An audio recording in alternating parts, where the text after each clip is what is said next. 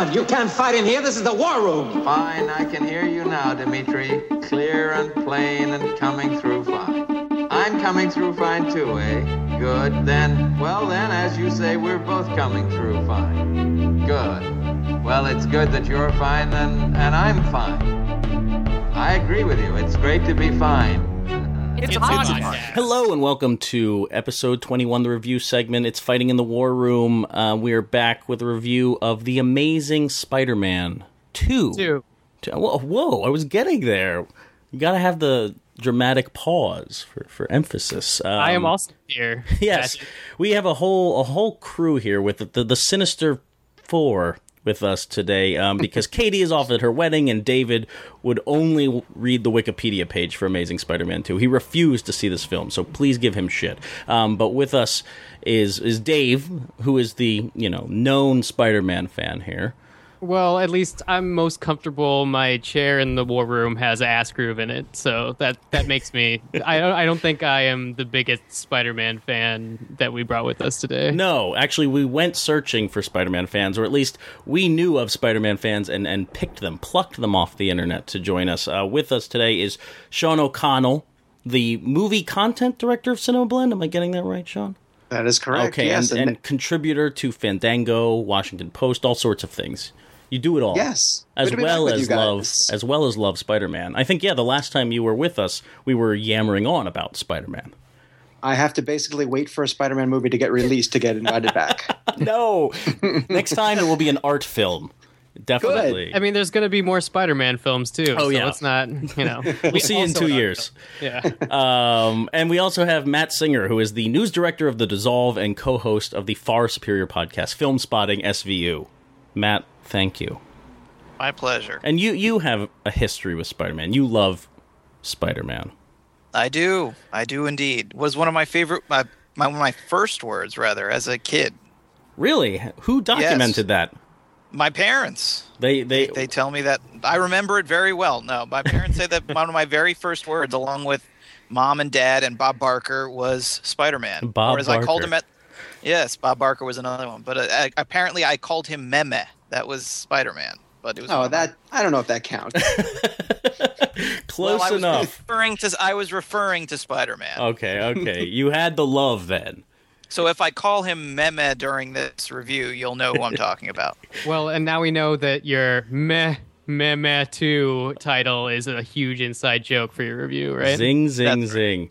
Let's not get too far ahead in opinion. Dave, why don't you tell us a little about what the hell is going on in the gargantuan chaos of The Amazing Spider-Man 2? There is a lot of movie in this movie. And there is. I can barely remember the first one, which I saw with Matt Singer, and his head was in his palms at that point. He was weeping after Amazing Spider-Man 1, and so was I. I hate that film. I really do not. And I know Sean really loves the hell out of Amazing Spider-Man 1, so we're already coming at this. We're already butting heads here. So, Dave, we haven't even talked about Amazing Spider-Man 2. It's true. It picks up with a flashback to Peter's parents, and then that sort of bridges us into a couple of flashbacks that we saw directly in the first film. Peter's parents are running from Oscorp, as we sort of got an idea in Amazing Spider-Man. Except this time we get to see that Oscorp is also trying to hunt them down. The plane crashes. We jump forward to right after Amazing Spider-Man 1. Peter is full Spider-Man mode. He's having a ball. He's stopping crime and making it just in time to his own graduation, where Gwen Stacy's valedictorian, and everything's great if he could stop seeing Dennis Leary, who pops up in very, very tiny cameos to remind Spider-Man that he promised at the end of Amazing Spider-Man he had to stay away from Gwen. So he decides that maybe he's going to break up with Gwen, and he does, and they spend the rest of the movie sort of figuring out how their relationship's defined. Meanwhile, I'm one through of maybe 3 plots through here.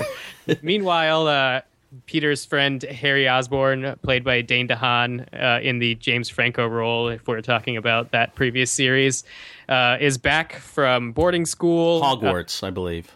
Yeah, Hogwarts. Yeah. Possibly. We don't know what. A lot of franchise building here, crossover. I think from Chronicle High or something like that. He's back because Norman Osborn, the owner of Oscorp, is dying, and so he comes back to pay his respects, and he and Peter sort of reconnect. And This guy named Max Dillon, played by Jamie Foxx, is doing the Edward Nygma storyline from Batman Forever and turns into Electro. Is that how it's said? Is that how it's said? The Edward Electro. Gotta put that comic book flair into it. If I could control when Skype would make me sound choppy and digital, I could do the Electro voice maybe, but I'm not going to shoot for that. Anyway, Peter Parker learns that it's hard to balance being Peter Parker and Spider-Man, and yeah, havoc ensues. Do we need more? No, I think that's pretty much the plot of every Spider-Man story. Sean, you love this film, right? I mean, you had to love this film, but you also genuinely, authentically loved this film. I genuinely, authentically love it. I love so many of the decisions that Webb continues to make, and I recognize that he is being saddled with the unfortunate, you have to build a franchise. And so I found that he had the right amount of world building. I didn't think it was too much, but I do sort of acknowledge the fact that all of these new series, it's very hard for them to just focus on the story at hand. They all sort of have to keep building. And it's a problem I have with the Marvel Cinematic Universe, with all of these films. It's that they don't really stand alone perfectly just on their own because they all know something else is coming. That was never the case. When you did a sequel, you didn't know that there was going to be a third and a fourth. And now all of these worlds sort of have to build. But even at that, even knowing all that, I think that Webb made so many great decisions. I love that he, right off the bat, I'm glad that he started with the parents and tied back into that really awkward hide and seek scene from the first movie, which was weird and structured poorly. And then all of a sudden it kind of made a little bit more sense. So it's almost like he was addressing that. And then I always said I wanted to see a Spider-Man movie that began with just a robust action sequence with a villain who maybe you didn't need later, but all the Rhino is going to be a part of it. But I thought the pacing of that opening action sequence was just a perfect way to start. And then we sort of settled into all the various subplots that Dave spelled out. But, I liked so many of the decisions that Webb was making throughout it. And I thought that even though he was saddled with a lot of, hey, you have to get us not only from point A to B, C, D, E, and F, I thought he did a really good job of getting to almost all of them. And just to be clear, the scene that you're referring to in the beginning is the scene with Paul Giamatti's Rhino, or he's just a Russian gangster in the beginning of this film. Right. Right. And although he appears all over the marketing material, is pretty much kind of a bookend character. He's just the Bond villain you beat up right away in the beginning of the movie and never see again. He's pretty inconsequential. But as a Spider-Man fan, as someone who loves the character, I do not think that we've seen him portrayed better in an action standpoint as we have in this film. That action scene and all the action scenes, they have the humor that you're looking for. The juggling of canisters. Dude, all of it. All of that stuff just worked better for me. I thought Webb improved greatly either as an action director or he just got better people to work with him on this. The money is on the screen in the action sequences. I would completely agree with you, but I don't think Matt Singer would. Matt, what did you think of The Amazing Spider-Man 2 in a general sense? Well, actually, I would agree about Spider-Man and about the way he looks and moves and the action. I thought all of that was actually really fun and probably the best thing about the movie. And I'm kind of an easy lay for Spider-Man, like a lot of the people on this on this review. Like, it doesn't take much for Spider-Man himself to make me happy in these movies. Like it's just I can just sit back and kind of enjoy the kind of aesthetic beauty essentially of the way that he moves and swings and does lots of stuff. And I think by that measure, this film is far, far superior to the last one. And I did enjoy a lot of the action scenes with Spider-Man specifically. I thought as a Spider-Man experience, if that's all you care about, you're gonna be fairly satisfied. I don't know that he always looks all that real and tactile, and there are a couple of scenes where they're going back and forth between like real people. Like in that first scene, there's like gangsters or goons or whatever who are just like real people. Yeah, they're gangster goons. Yeah. And you're cutting back and forth between the very obviously CGI Spider-Man and the very obviously real gangster goons. And I think the less that they have to go back and forth like that, the better, because I don't think he looks particularly real, but honestly, I really don't care all that much about that. I just kind of enjoy watching him swing and flip around and catch a car in midair and then land on his feet and hold it in the air. Like that kind of stuff just, that's really, that hits a sweet spot for me of Spider-Man nerdiness. What I didn't really like all that much was the story and really like the screenplay. I just felt like the writing in this movie was absolutely kind of dreadful at times. And I'm not a particular nitpicker of movies, at least I don't think that I am.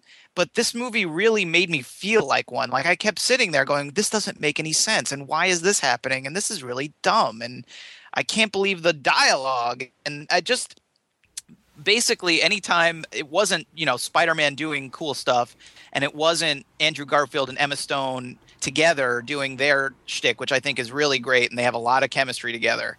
Pretty much anything else other than that in the movie I found pretty frustrating and disappointing.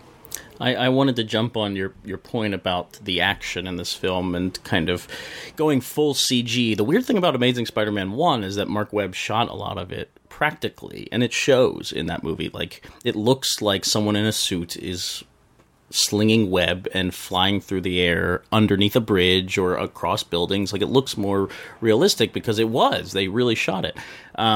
I prefer the all CG kind of stuff here. I think it becomes much more splash pagey and wild and crazy, and the way that it cuts to actual people, in close up or in, okay, we just fought Electro and now Gwen and Peter Parker are going to have a moment.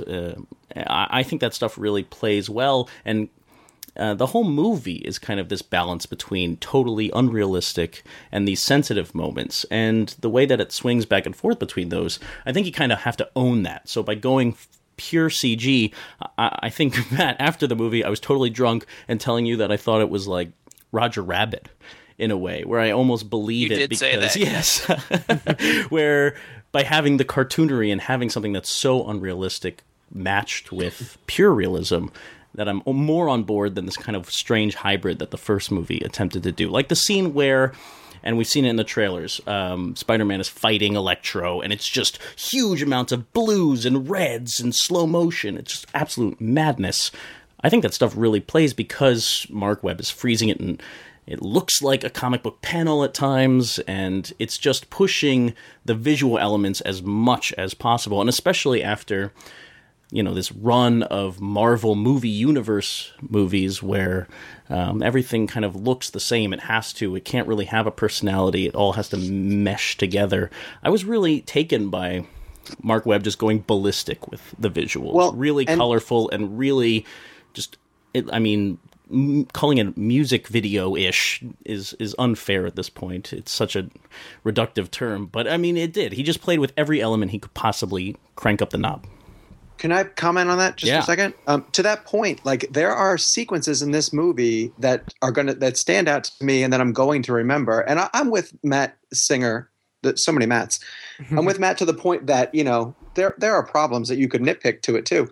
But unlike other blockbusters that we've contended with lately, there are standout sequences that I'm going to remember from this movie. The Times Square sequence, the Gwen Stacy stuff that we'll get into, they are memorable set pieces that I don't think big movies like the Marvel films, that Star Trek Into Darkness, that any of the Transformer films, I get a week out of those movies, like a week away from those movies, and I've completely forgotten what I've watched. And I think you're right, by those bold choices that Webb made in his action sequences, they're going to be things that are going to linger with an audience, I think, and especially with Spider-Man fans. And so I admire it for that reason.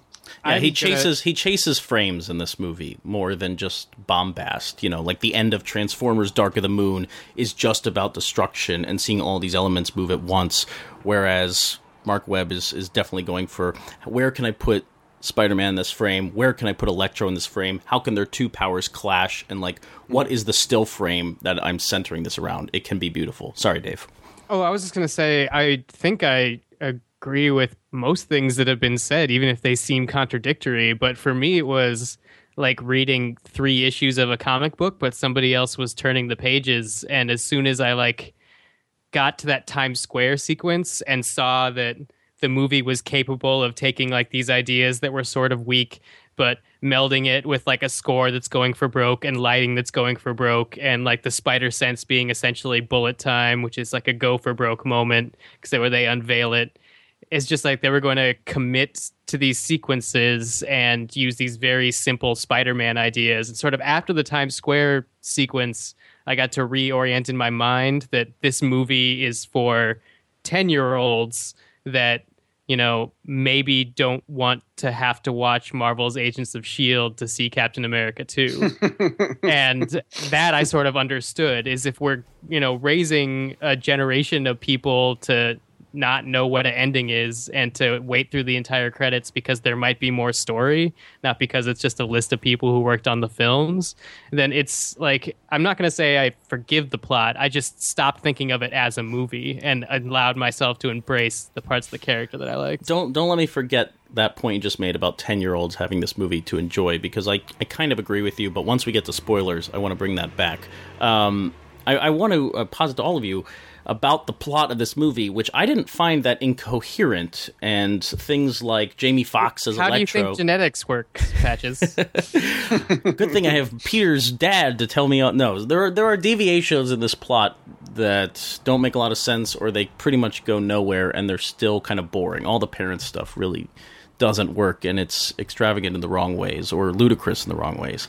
But I do think that this kind of broadly painted story, it gets away with it. I've seen a lot of people complain about Jamie Foxx's Electro, someone I really liked in this movie, he's growling and he's acting like a zany character, and he has one kind of personality quirk that we see demonstrated over and over again in the first act of this film, and then is just kind of stretched to maximum length as he becomes Electro, as he becomes just a villain, a comic book villain too.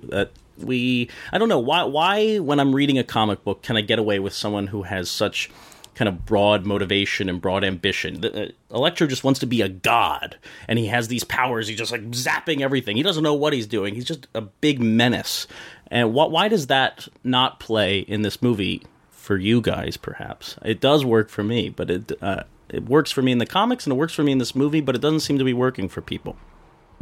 I think what didn't work for me wasn't that he was cartoonishly evil so much as he starts out as this guy who is supposed to be like a misunderstood misfit, and literally in the course of a single scene, transforms after he's already literally transformed. He like transforms from like, stop, you don't know what you're doing, to I'm going to kill everyone. And that happens as well with the Dane DeHaan Harry Osborn character. It's that they rush through their transformations so quickly that it just seems I really like lost the characters, and I was kind of struggling with the characters to begin with, and I just got a little frustrated with how quickly they made that kind of switch from, the guy we're supposed to feel sympathy for to the guy that we're supposed to be terrified of, because suddenly he's pure and, like unshadowed evil, just 100%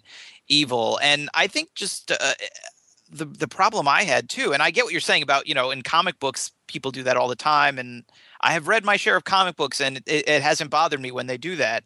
But I think the clash here, not just within each character, where they seem to be one thing and then they immediately flip to another when the screen, they run out of time and they have to rush through it, is that the stuff with Andrew Garfield and Emma Stone is not like that at all. It's not broad. It's kind of nuanced. It almost feels unscripted and natural to me. There were moments where I almost felt like this was like a superhero mumblecore movie or something. The way that they're kind of going back and forth in a very charming and kind of unforced way. And I just didn't find that their scenes really went well with big, cartoonish, over-the-top, I will destroy you all, I crave more power, evil. They just didn't seem to go very well together. It was like half of the movie was a mumblecore movie and half of the movie was a Joel Schumacher Batman film. And I just didn't think that those two really fit together that well. I think the movie relies a little too heavily on the first film for that stuff. You wish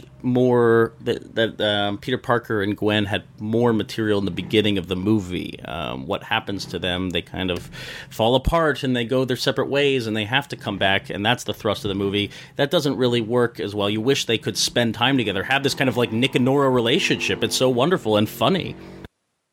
Yeah, I guess there's sort of a feeling, I don't know, I could definitely see why the script leaves a lot to be desired, because for me it seems like the characters are all there in the way they are in the comics, but the only two characters that seem like they're in each other's story are Peter and Gwen, which is really weird because Gwen Stacy, the comic book character, is kind of miserable if you go back and read her originally. And then all these other characters that have been like complicated more and more as the comics have gone on are sort of going back to just a very basic I hate Spider-Man. But there is a sort of Jekyll and Hyde way to interpreting who this Spider-Man's going to be. And it's like you could sort of get away with it if you think Electro's fun. And I think you could definitely get away with it if you like Andrew Garfield and Emma Stone. But like stuff like Dane DeHaan just sort of gets isolated, and it isn't until he's in actual plot jeopardy, which we know he's going to get out of because we know where he's going to end up. He actually hums the Jeopardy theme. It's funny that you say that. Well, I was going to say that he starts connecting with people. Like when he goes and makes a plea to Electro for the eventual uniting that's teased on the posters, that was the first time I felt like Electro was a character, because he's being manipulated, but Jamie Foxx's electrified CG performance somehow had one little crack in it when he asks if someone actually needs him. And for me, that's like the only time that any character that isn't like connects with somebody that isn't Spider-Man. Well, all these other characters are sort of floating around depressed Peter Parker. The weird part is at like 144 minutes, the movie is really a Harry Osborn movie about like him going from point A to point B to point C. And then all of a sudden it's like a King Kong movie happening in the background, where Spider-Man is just fighting some guy until this other character realizes his potential.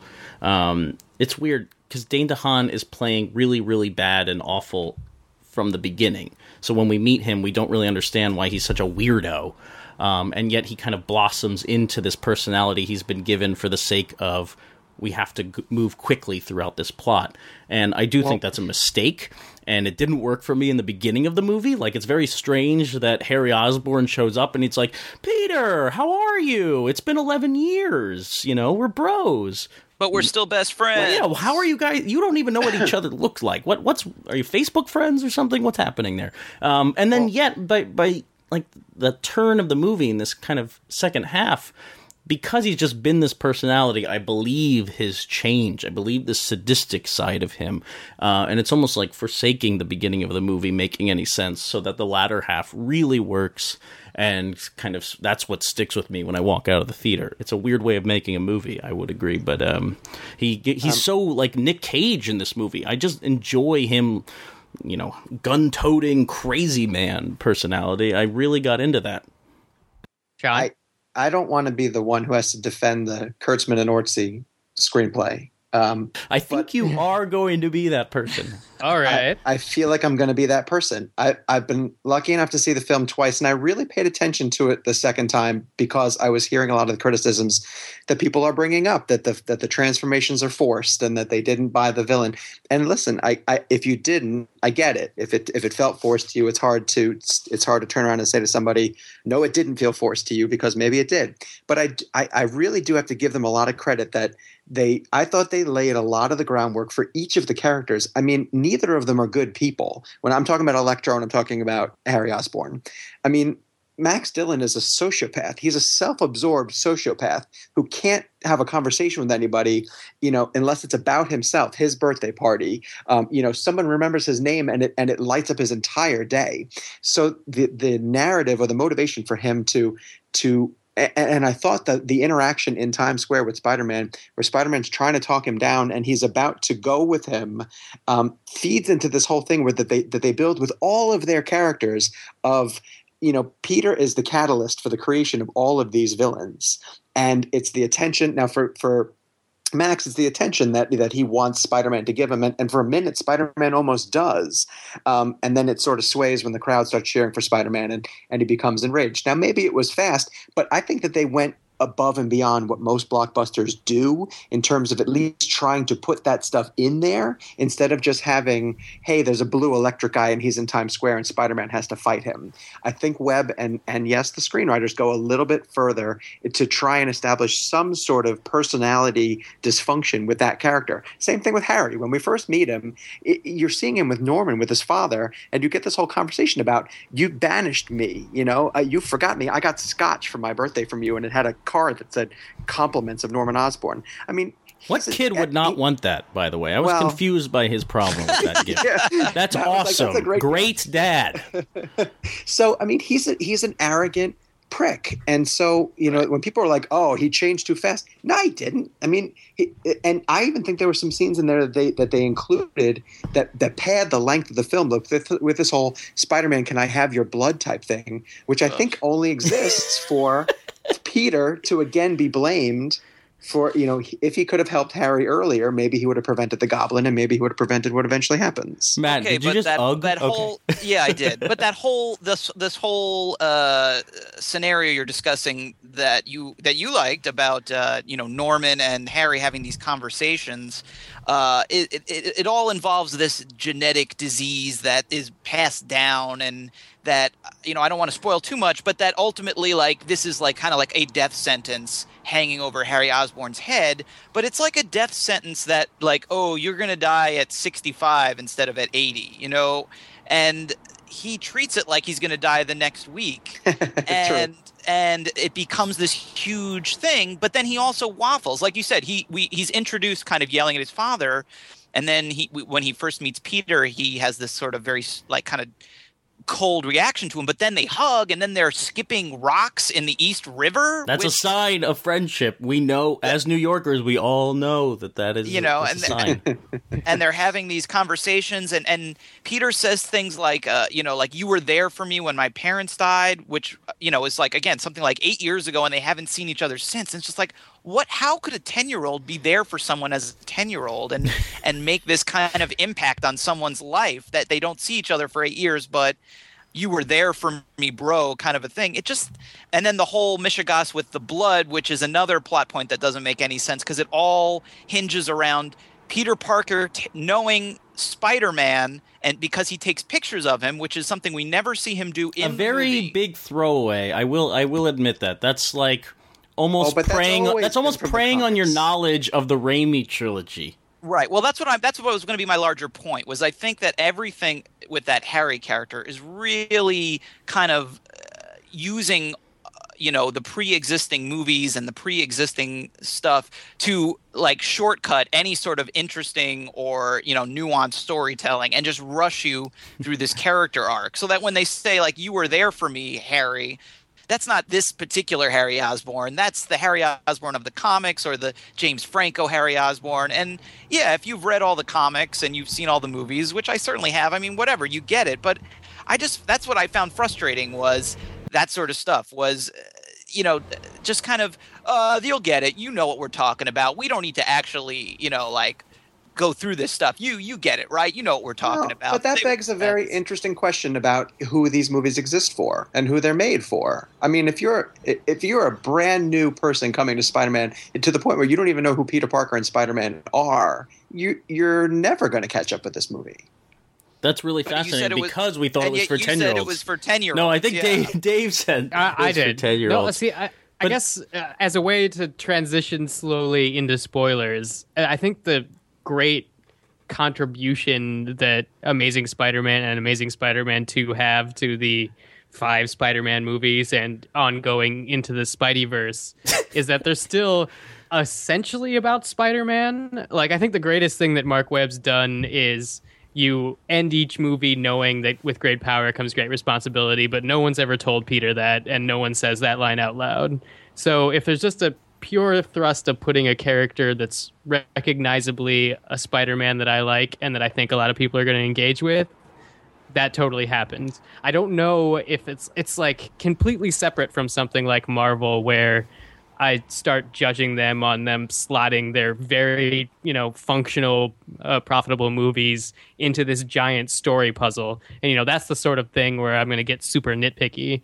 But here, it's just archetype ping pong, and I love it because it doesn't take itself much more seriously than that until the climax, which I think is also whoa. I think, but we'll sound the gong. I will say that I feel like Harry Osborn is pretty much defined by his haircut, and that might be okay in some movies. Like maybe his hairstylist deserves the Best Actor award Oscar this year. But you're saying before he transforms or after? Both haircuts. Both? Aren't they the same haircut? Well, after he transforms, he has like flock of seagulls, but before we know he's going to be evil. He's so ridiculous. He's very emo. He's from some emo band I can't name. But more ridiculous than Willem Dafoe, because I'd say no. Yeah, no, but that was the ridiculous Goblin. He's the only person functioning in that movie. It's slightly different because of the scale. I think it's hard to. I mean, I'm kind of with you, Sean. I believe that these characters are evolving at the pace of this movie and are jumping back and forth, and I'm like buying it all. And I do think it rests on the foundation of everything we know. Like this isn't a Spider-Man reboot. It's continuing it's piggybacking off Raimi's movies, and it really does so here. If you are a 10-year-old, you are going to be lost. I do want to sound our spoiler gong, which you will not hear, guys, but it will sound. And I want to talk about some of the more spoilery things. So if you have not seen this movie, go see it or just skip this part. And we'll be back in a second. Where to begin? Let Sean talk about this. Sean and I have been debating whether or not this is going to happen in this movie, and I think Sean is a great person to talk about. According to everybody who worked on the movie, the death of Gwen Stacy was something that's the reason they're making these movies. It's the reason they put Gwen Stacy in these movies. They wanted to kill her. They wanted that emotional beat. Does it work? Does it make the whole movie work? And Sean, you may have some thinking here. Oh, I have a lot of thinking. It's part of the reason why I will defend this movie as hard as I probably will, because with its faults, it's really funny. Like, and it's even said on this podcast, Matt's like, and other people have said, well, the Spidey action is great, and the Peter and Gwen stuff, anytime Andrew Garfield and Emma Stone are in it, fantastic. Well, it's 80% of the movie, So we nitpick villains, and these movies often have villain problems, not just Spider-Man, but all of them do. But the fact that this movie got the Gwen Stacy, the sequence, the death of Gwen Stacy, which is something I've been waiting for since Sam Raimi first put Mary Jane, head-scratchingly, on top of a bridge and had her knocked off with the Goblin. I mean, that's part of the reason why I have always disliked the Raimi films, because he picked and chose things that he liked but applied them to the wrong characters, and then it set the mythology off on the wrong step from the very get-go. So by the time you finally got Gwen Stacy in the third Raimi film, it was comically bad. I mean, it was so poorly done. But I don't want to compare the Raimi films to this. I think that Webb, when he first introduced Gwen Stacy, and it was like, this was a true reboot. We're finally going to get to see Gwen's story play out. And then they didn't use Green Goblin in the first movie. And I thought, well, fantastic. They really can build it. And that's what you kind of needed to do. You needed to use a first movie to establish the Peter-Gwen relationship. And the Webb films, the backbone of them clearly is the Peter and Gwen storyline. I'm never going to get over the fact that they're called the Webb films, but go on. It's kismet. It's kismet.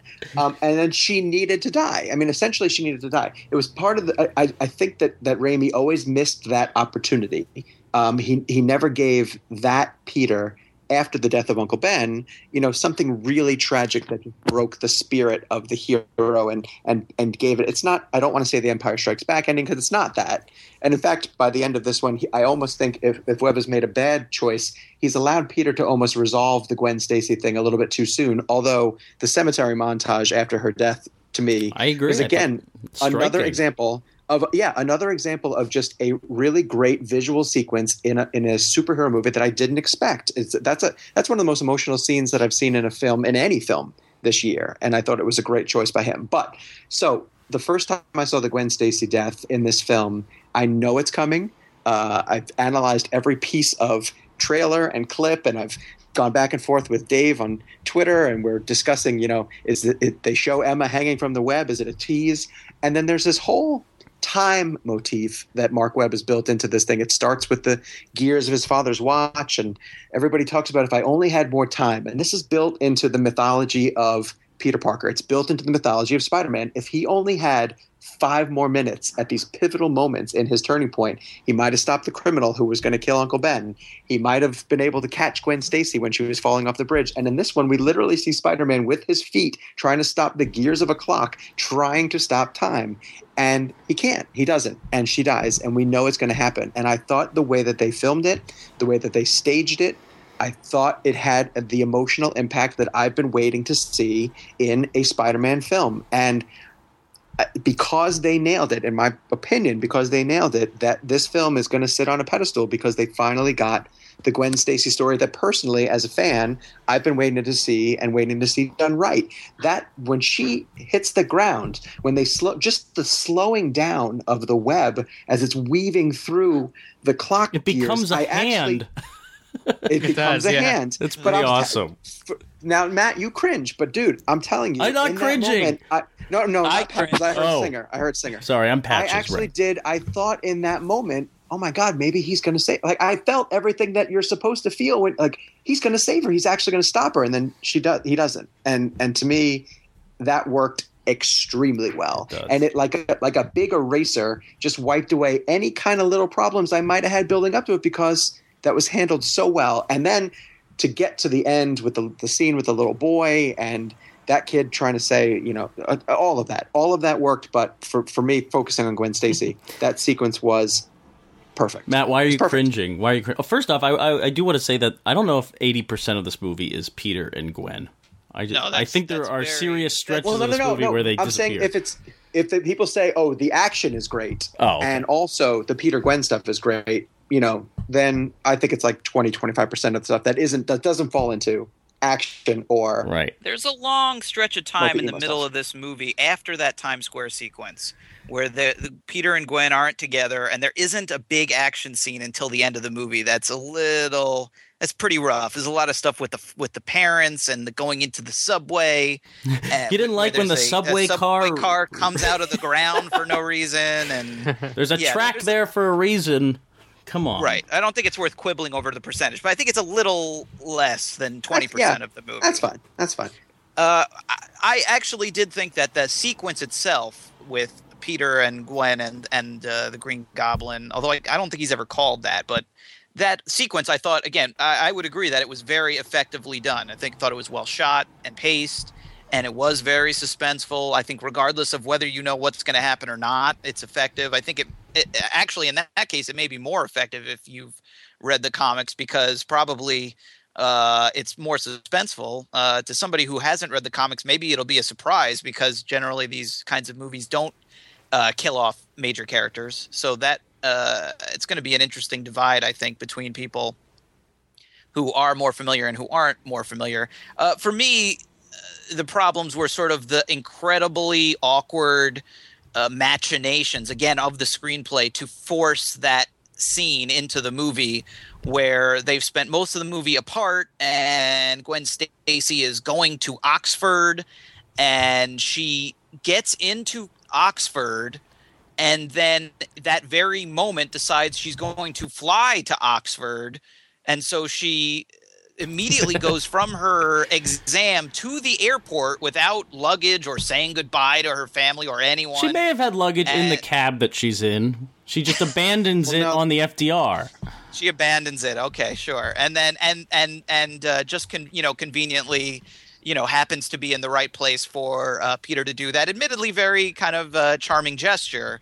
Where he creates this big sign out of webs for her, but just like the awkwardness of that sequence and all of the different things that they do to, I just don't understand. I agreed. I think it was Dave who said that the original Gwen Stacy character in the comic books is very different, and actually the Emma Stone version of her is a lot more interesting and lively.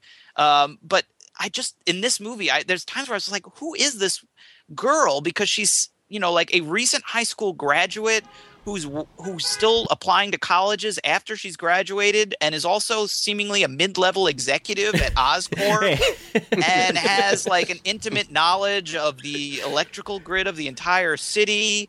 And it just is just a lot of that stuff where I like I said, I don't generally find myself dwelling on that stuff. But in this movie, when I wasn't kind of taken away by the action and some of those very memorable moments, which mostly come from the source material, I just found myself shaking my head at a lot of the stuff that was going on. I think it's a testament to Andrew Garfield and Emma Stone's chemistry in this movie. Like, they don't have that many scenes, but each one of them seems to really work wonders. And I can get away with like Gwen Stacy being a mid-level executive at Oscorp. Remember, she's competing against like a 10-year-old who's going to Oxford. So there are smarter people than she only beat a 10-year-old. So there are definitely smart people out there. But there is an emo music montage between, like, she didn't go from that interview to the cab. Like, in between, after he leaves her at the interview, that's when Peter goes home. Oh, he makes his memory wall. Here's the montage. Breaks the calculator, finds the coins, goes to Roosevelt. So you're assuming that several days have passed. I don't think he does all that. He makes the worst I'm solving a mystery board in the history of movies. It's full of evidence and pictures of Gwen for some reason. Also, random thoughts, instead of on sticky notes, on index cards that are then taped. Like, what will I lose her to? Anyway, that's also one of those things where it's like, I think we're learning more that when Mark Webb makes Spider-Man movies, he shoots a lot and then sort of decides what storylines he could jam in. And the Oxford interview to her in the cab, the entire Mary Jane plot was lifted out of that. So that definitely feels chunky, because I'm not sure even while they were making the film they were sure what the like middle of the second act was going to have to be. I'm curious, just to kind of wrap up our spoiler talk here, if I've seen a lot of complaints that Spider-Man 2 is all about world building, or it's all about setting up for this future franchise that has become a major like marketing point for Sony. They're selling this movie as the beginning of it's fractaling off into lots of movies. I didn't really get that impression watching it. There are things in the movie that I don't understand. Why is Felicity Jones in this movie as Felicia? That seems to be a clear setup for something else, and if you've read the comics, when this whole mystery thing gets really distracting is with the parents. We've touched on this a few times. The beginning of this movie, opening the movie on the parents, on Richard Parker trying to upload a file on a computer. Who says it like that? I think the kid from Life of Pi says it like that. I didn't get it. I'm sorry. No problem. But like, this movie feels weighed down by Amazing Spider-Man 1 in a way. That's probably my least favorite part of it. That the mythology from the previous film seems to be drawing it back, as opposed to whatever it's propelling forward. I didn't feel like it was a lot of setup for things to come. Because of the death of Gwen Stacy, it kind of wipes the board clean in a way. We go back to the Rhino with his suit, and now Spider-Man's back in full force. He'll probably be dealing with the death later. But is that kind of stuff distracting for people in this movie, or am I missing something? I don't know.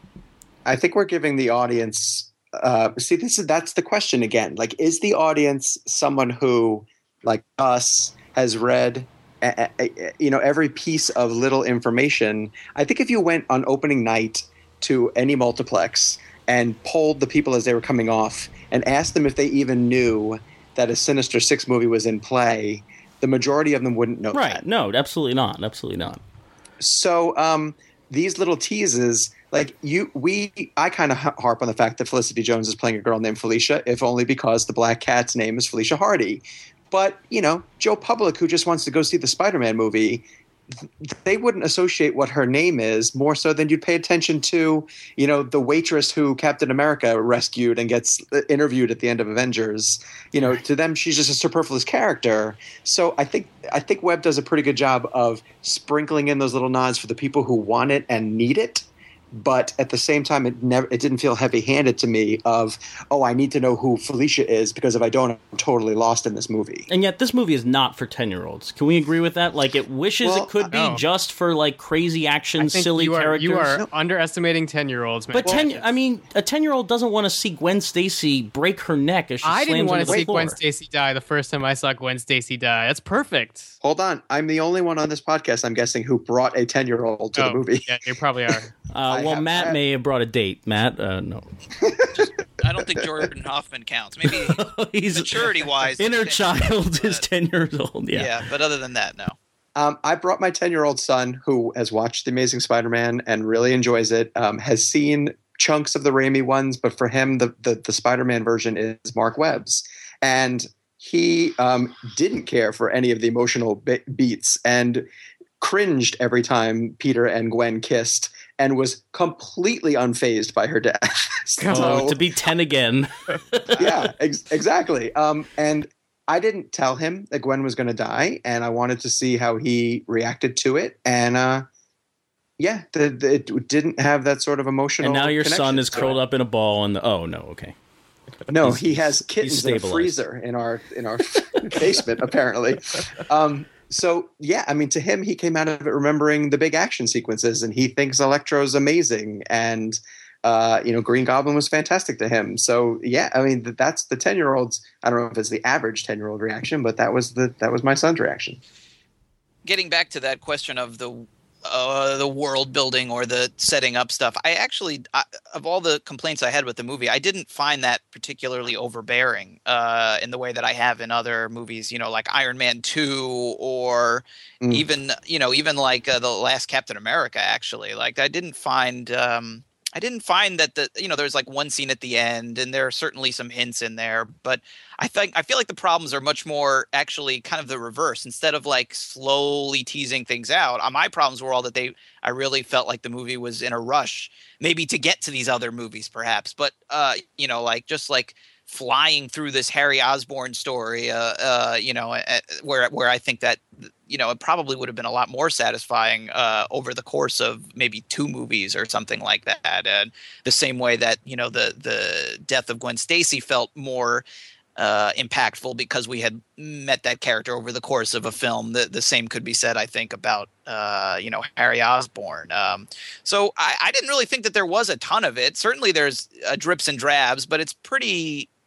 I thought it was pretty unobtrusive. The stuff with Felicia Hardy. Like, again, if you don't know who that character is, it really is not. They don't dwell on it. Like I said, the bigger problems are in rushing through this story.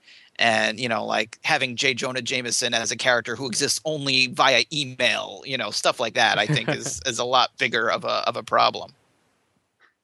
I think that stuff's funny. I just found that stuff to be funny.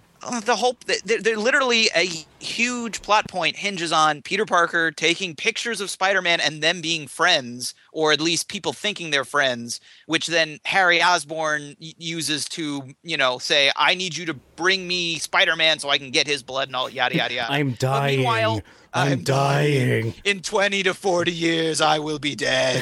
But literally, we never see him take a single picture in the entire movie, and we never see him go to the Daily Bugle, and it's just so bizarre and random to hinge this huge part of the movie on something we never see the main character do, and a place he never actually visits. It's almost like Colm Feore, who plays Norman Osborn's assistant guy, would make a better villain in this movie, perhaps, than Harry Osborn, like being kind of thrust into it as the son of a major character, as a friend of everyone else.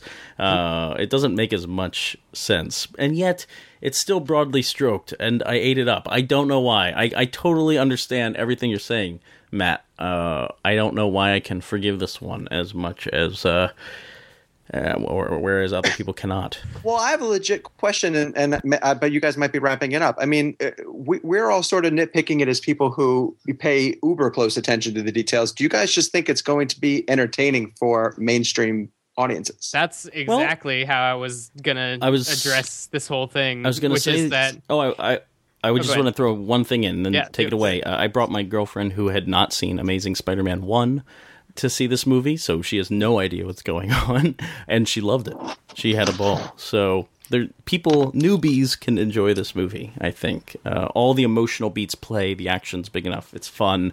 You don't have to be a hardcore Spider-phile to enjoy it. Yeah, no, I agree with that. I want to echo those sentiments, and I think that while we're still in the spoilers section, that like the greatest thing that I realized about this movie after watching it is that Harry injects himself with spider venom. So when we thought they were talking about the character Venom, they were actually talking about actual venom, and we worked ourselves into a tizzy for like months. So that's the downside. I don't know if we is the proper. Yeah, this is the first I'm hearing about it, but okay. We all did. Bit large. What I'm saying is that the opposite of the people that could just sit down and enjoy it, obviously we'll find our own things to nitpick and our own things to be worried about. And I think a lot of the general public is going to, if they could accept Transformers 2, this one's probably going to be no problem.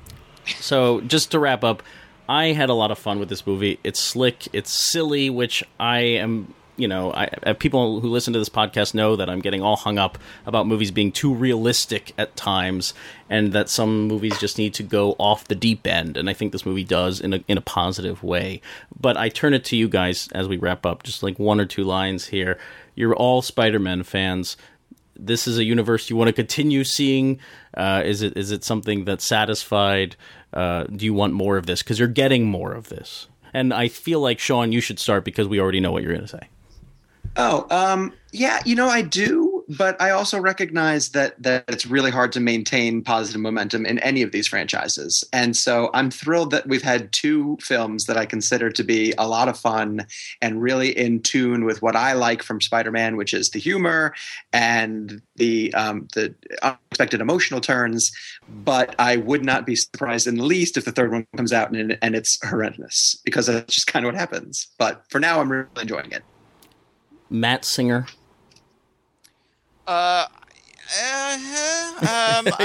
You have to remain hopeful. I liked this one more than I liked the first Amazing Spider-Man, so I guess that's progress. And a kind of mediocre Spider-Man movie is still better as a Spider-Man fan than some other things. I just, like I said, I feel like they've got between Peter and Gwen, which is something they're going to lose in the third one. So they're already at a little bit of a disadvantage. I would just hope that, there's just a little more attention paid to the script. Will regular people like it? Yeah, probably. I mean, like I think the action delivers, on that level alone. If that's what you want to see, you're going to be, I think you're probably going to be satisfied, but it would be nice if the movie really, was a little more solid all the way through. That wouldn't be such a bad thing. I would enjoy that. It's it's not so bad for the movie to strive to be more than, well, the action scenes were pretty good. So yeah, I would say, in answer to your question, yes, but I guess yes, probably it'll be enjoyed, but it could probably be enjoyed more. I don't think people are going to love it per se. Dave, take us out. You've been spending your entire life preparing for this movie, so this is a pretty big deal. Yeah, I mean, and I'm going to say Was it worth it? It wasn't the best movie, but it was by far my favorite of the 5 Spider-Man films, because all you need to do, like I learned when I walked out of Captain America 2 thinking, what a good movie, why aren't I jumping up and down for joy? When I tie myself to a character, like I've tied myself to Spider-Man, as long as you're not betraying that character, you could put him through a lot of crap, because I've seen him go through a lot of crap and I'm still around. So I would love to see them do more, because they can't hurt me if they've shown me a quipping Spider-Man that is acrobatic in the air while he's web swinging. Amazing Spider-Man 3, Madam Web. Oh, good Lord. That's too early. Too early to bring her in. Stilt Man. Yes.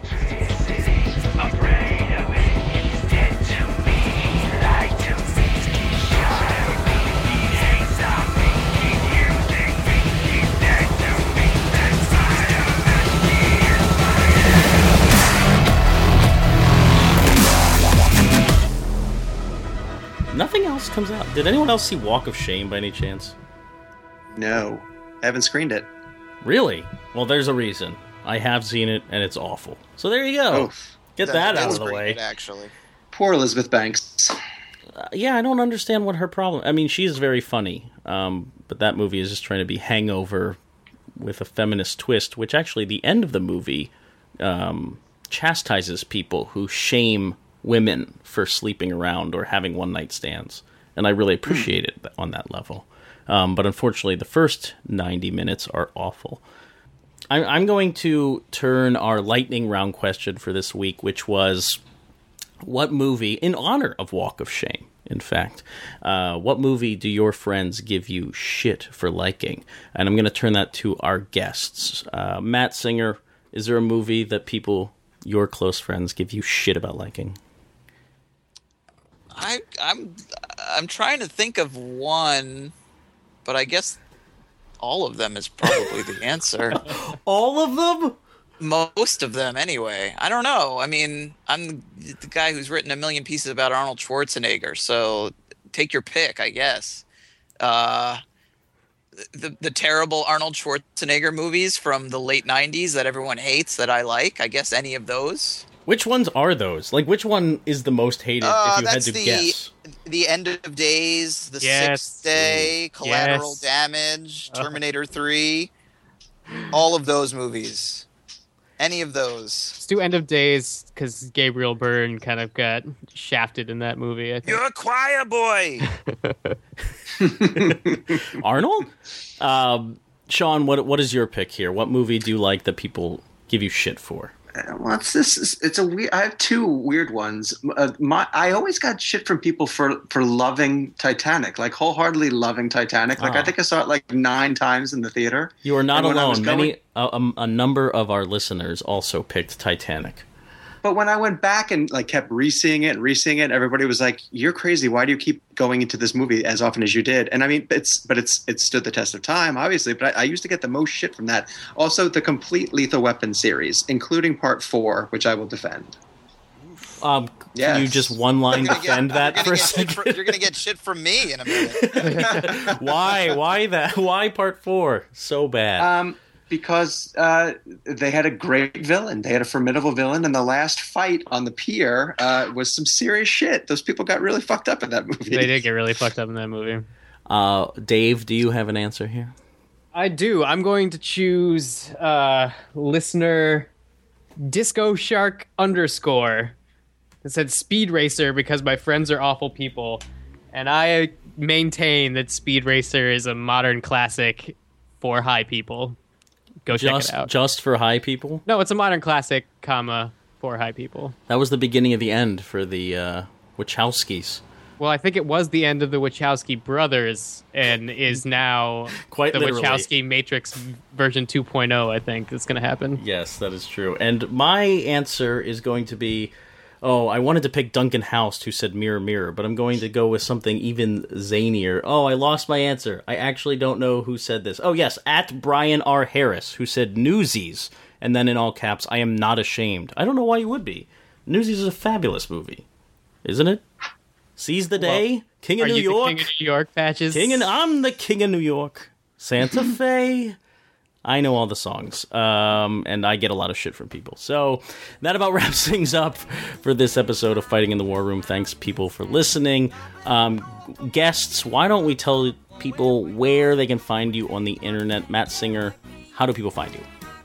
I'm a news editor for The Dissolve. You're a Newsies editor. No. Oh. Without the E's. Sorry. Just news.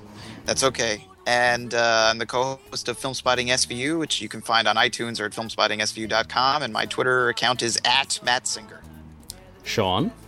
I am the movie content director for CinemaBlend.com. I write for Fandango, primarily their family room. And you can find me on Twitter at Sean_O'Connell, OCONNELL. Sean is SEAN. I think that's pretty much it. Dave? Oh, I'm Dave with a 7. Spell that DA7E. The 7 replaces the V. but it's still pronounced Dave. That's my Twitter handle. Find me there. It's been a while since you've given that full explanation. Well, this week on Tuesday's episode, it turns out people don't know how to necessarily pronounce it. It's a 70. There you go. And I am Matt Patches. I am on the internet writing all over the place, trying to put everything on mattpatches.com, and I'm on Twitter at Mr. Patches. And by the time that you hear this, Dave and I are going to be off to Katie Rich's wedding, so wish her well, because next week she'll be a married lady. And that's everything for this week. We'll talk to you soon. Bye-bye.